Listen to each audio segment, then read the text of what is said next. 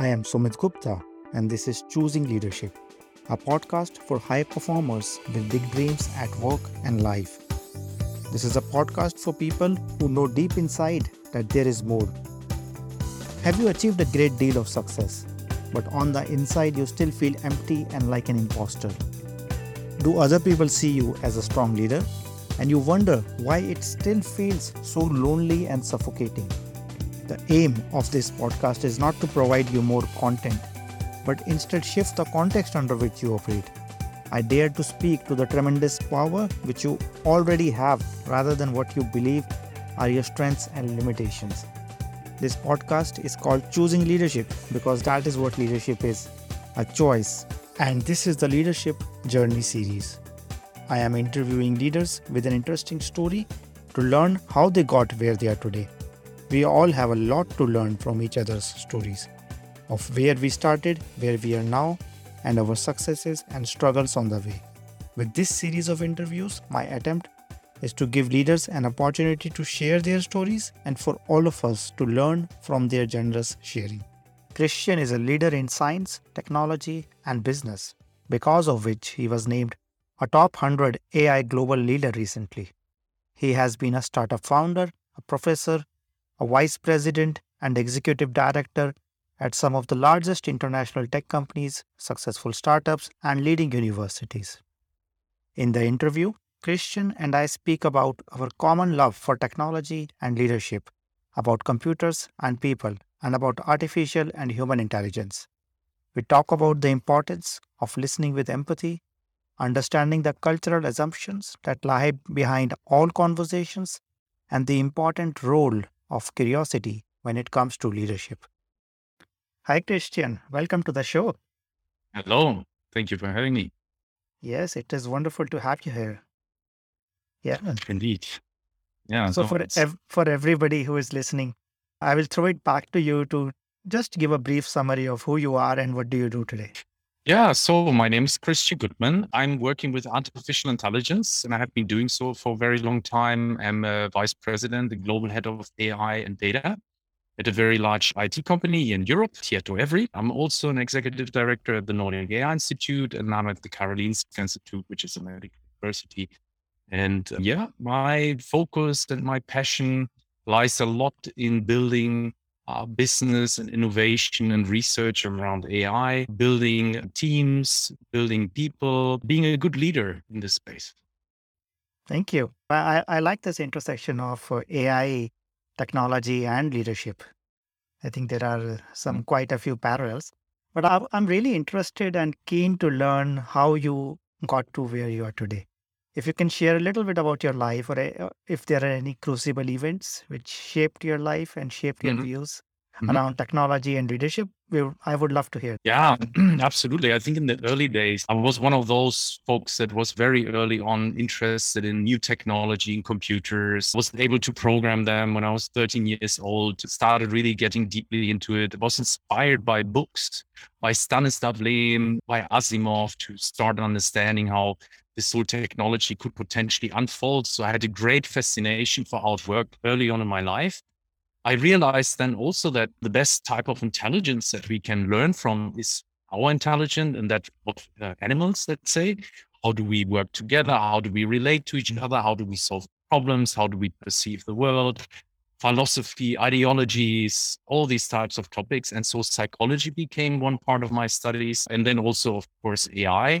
So I think I brought this whole interest into understanding the human condition, how we relate, how the world is set up into this idea of building an AI, building an intelligent machine that we can interact with, that can understand us to some extent, we can understand it. And that is something that really brought my passion forward. And I think also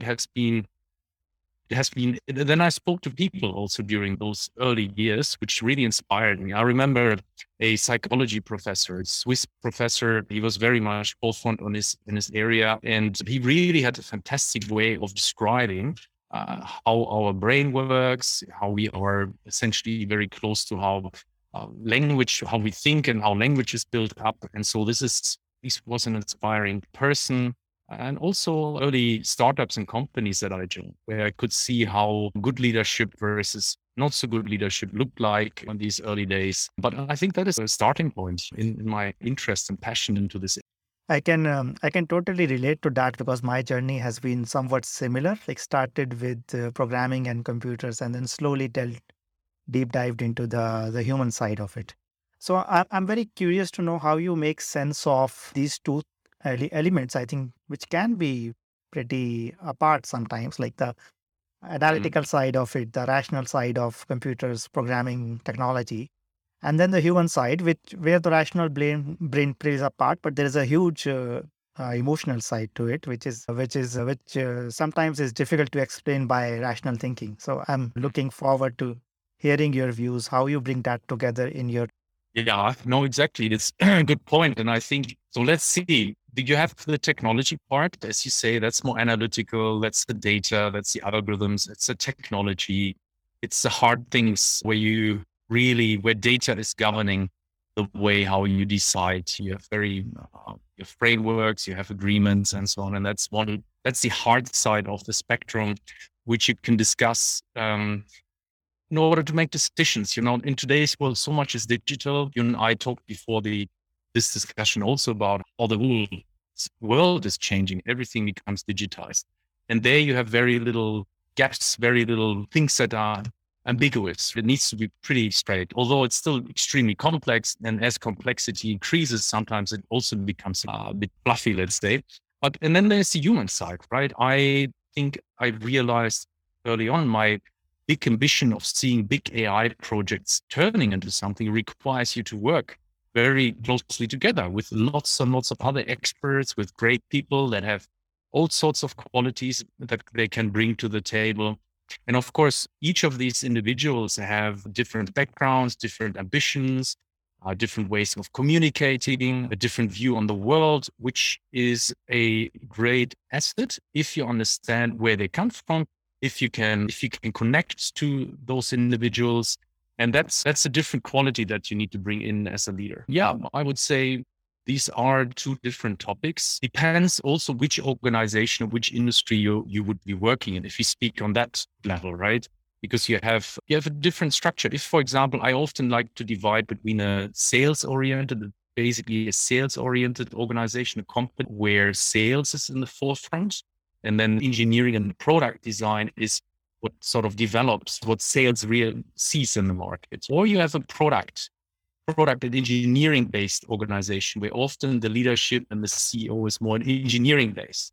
So then often the engineers come up with a whole bunch of cool things. And then sales has the burden of bringing it to the market. Sometimes you have a bit of a chasm between the sales and market folks and the engineering. And that's also probably a slight divide between the more harder science or the harder approach of data and algorithms and products, and also the way how you deal or how you understand customers and how you understand the market, how you understand enterprises, which is a much more fluent way of dealing, remember, with people rather than algorithms and infrastructure.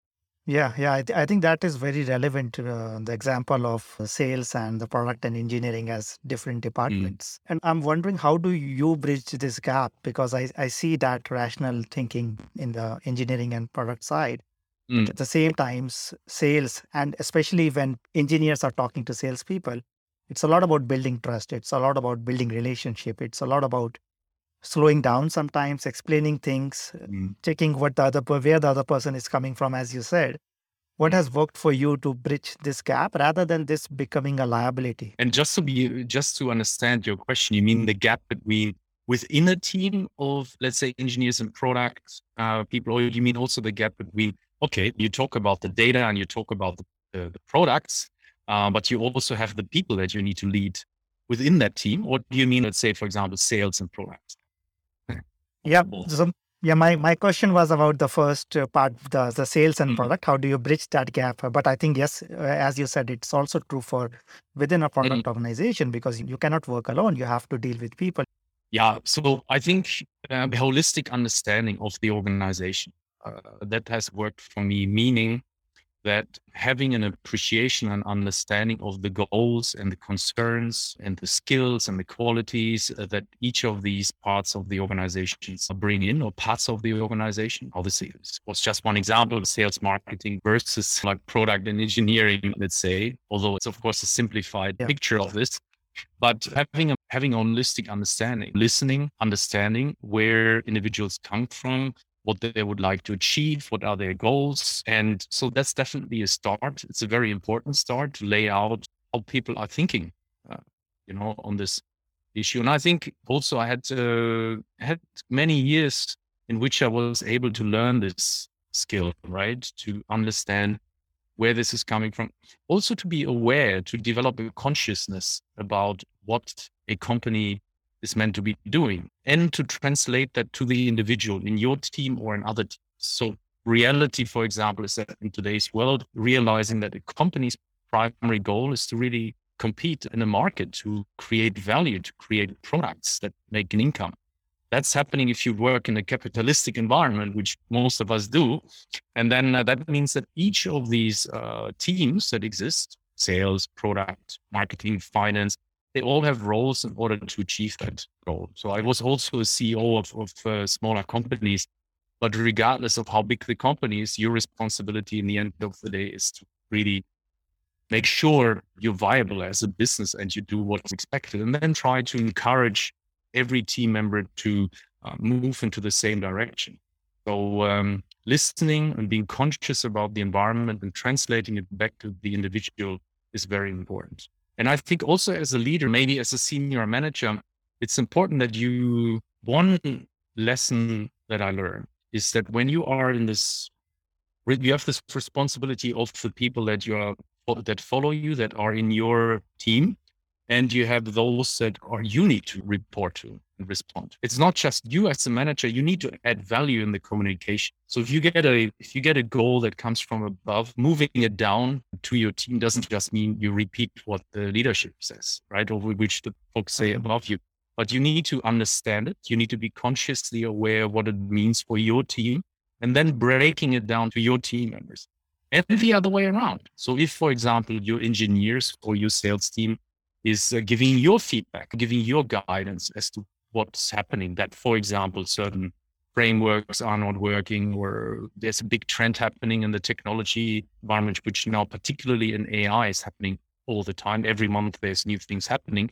Well, I need to understand it. As a leader, I need to appreciate it. Often I give also my team then the space to explore that and translate it back to the rest of the organization. So these are probably really 2-3 important aspects. Listen carefully, understand, and then add value to the communication and contextualize it.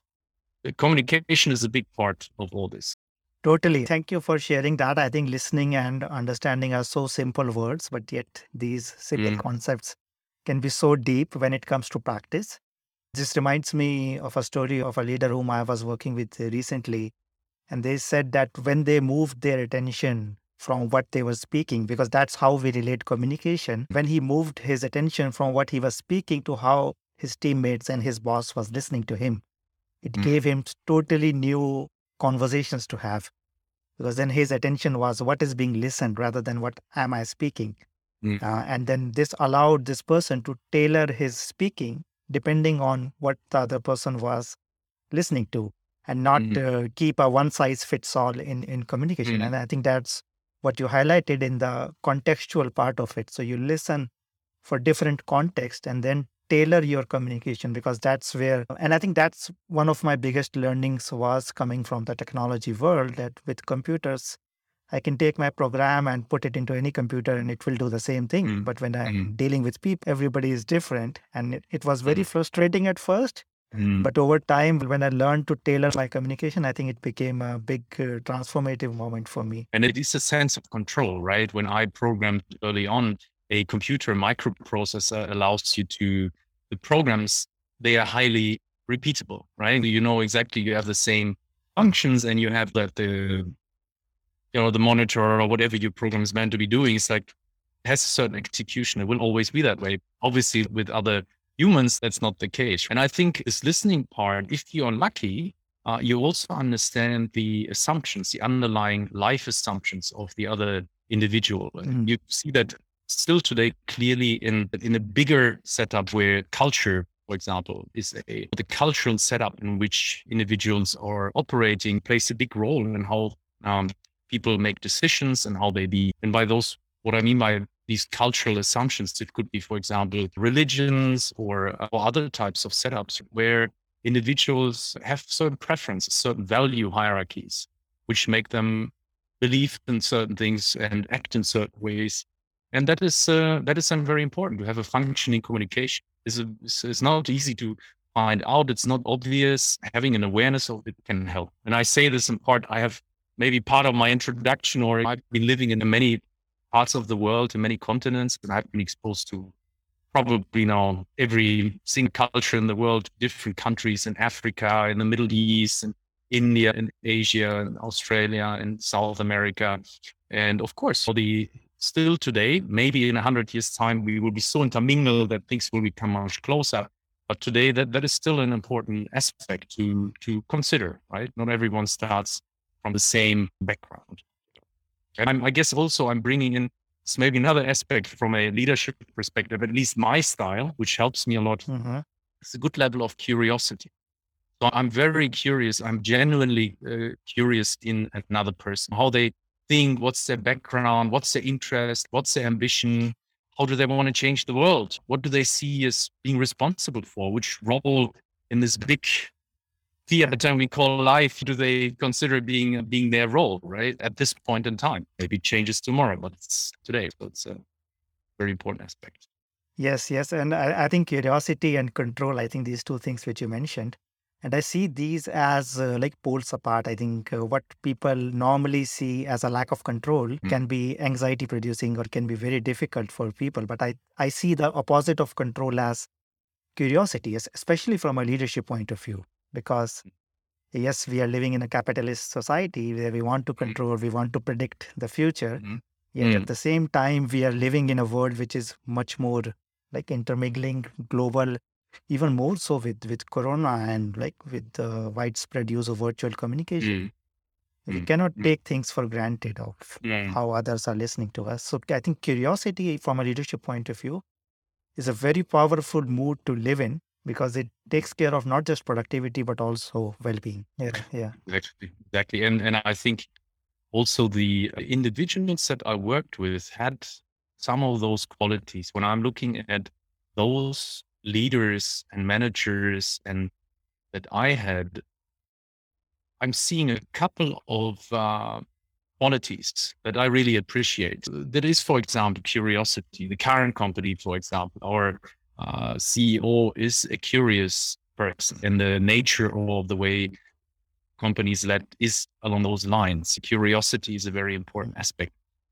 Another leader, another manager and supervisor that I had years back influenced me a lot of patience, a lot of empathy, someone who almost every time I was in a meeting, I was inspired. Like I thought, wow, I couldn't get out of the meeting early enough to start implementing, what we discussed. So there was a rigorous exchange, a very smart person that had good enough answers to the questions that I had and team members had, and that worked very well. It's worth noting, though, I also learned in the same session that there are obviously matches, right? For certain leaders that worked really well for me. I know people in the same team that absolutely didn't work for them at all. So it depends obviously a bit also on that match between the style that you have and how does that match the team that you have. I think there is no leadership style that covers all of it. There will always be some that want to have a more stricter or authoritarian way of working, and maybe that suits more, it's more appropriate. So it really depends also. Yeah. And can you share a little bit more about that person or what they said or what they did in that meeting or a series of Mm-hmm. events, which you found where you see that balance between managing pressure of results, predicting results? Because as leaders, we all are responsible for producing outcomes in the very real, very measurable, tangible outcomes. Yet at the same time, the underground, the layer beneath all of that is the layer of emotions, is the layer of human connection. So, can you share what happened in that particular event, or is there anything else which you would recommend to leaders? So as mentioned, probably this is a recommendation. You need to be aware in which situation you are. So I wouldn't want to make just a blatant recommendation for all leaders to follow. But I do think that almost all leaders will benefit. Like you're a leader if you manage to have followers. And it is important in that case to have empathy, to put yourself into the shoes of those that you want to inspire, that you want to help and want to lead and want to manage and want to give a perspective. I think that is something that I see that quality very much in this individual. And it wasn't only on a professional level. It wasn't only, okay, what do you want to, how much do you want to earn? And here, your KPIs.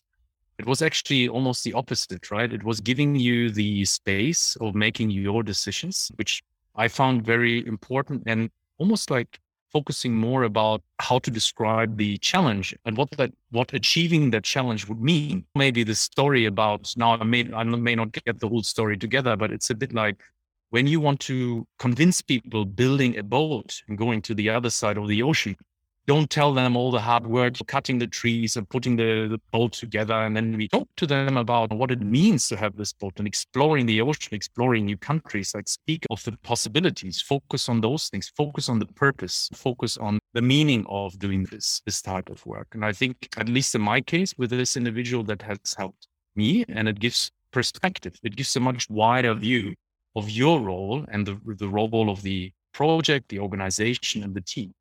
Why am I here? It's answering that question. Why am I here? Yes, I think what you're pointing out is something which Simon Sinek also calls why. And I think for me, it's like very project focused or very task oriented thinking, and zooming out and seeing things from a bigger picture and then making maybe some different choices from what that new perspective brings to you.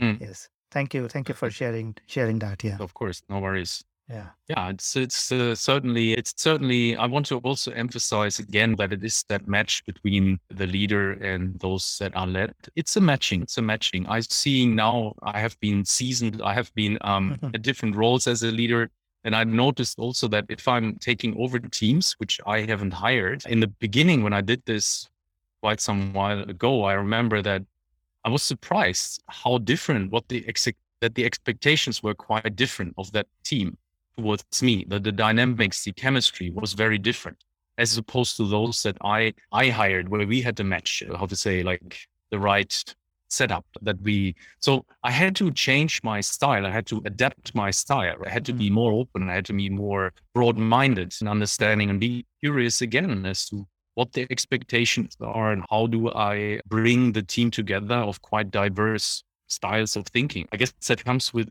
going up in the business hierarchy, that you grow with your challenges. Yes.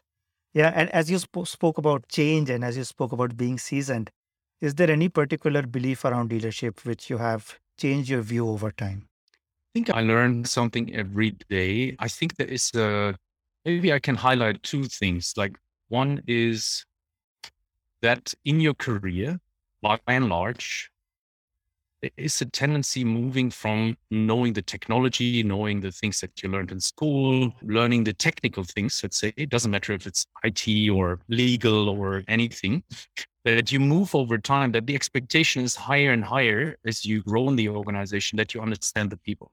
So you're moving much more from understanding the techniques to understanding the social environment around you. Can be the customers, can be people in your team, can be your co-workers, can be the rest of the organization. So there's a clear transition.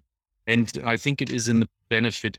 If you stay purely in a technical position, that's also perfectly fine. Nothing wrong with it. Obviously, if you're very long in an organization and you primarily a technology person, that's perfectly fine. You need those prodigies too. But generally speaking, there's a tendency for you to understand more, to introduce the new people into the picture. That's something I learned early, and I see this very much implemented. The expectation from me is not only to know the latest algorithm, but to actually also understand, how do I attract the people that know the latest algorithm? How do I keep them all happy and meaningful and so on, right? The other thing is, I think there's an overall macro trend in the ecosystem where if you compare, let's say, the leadership style or the expectation of a manager or CEO 50 years back to today, it has certainly become more wider and compassionate. And now I'm also slightly biased here because I know the IT AI world, and I know it mostly from a, how to say, Western point of view, although I have been also working in the Middle East and I'm aware I have lots of colleagues in other countries. But there is an expectation, particularly by the younger generation, that the value offer by the company when you're employed is not only, well, here's a paycheck, here's the money, you should be happy at work.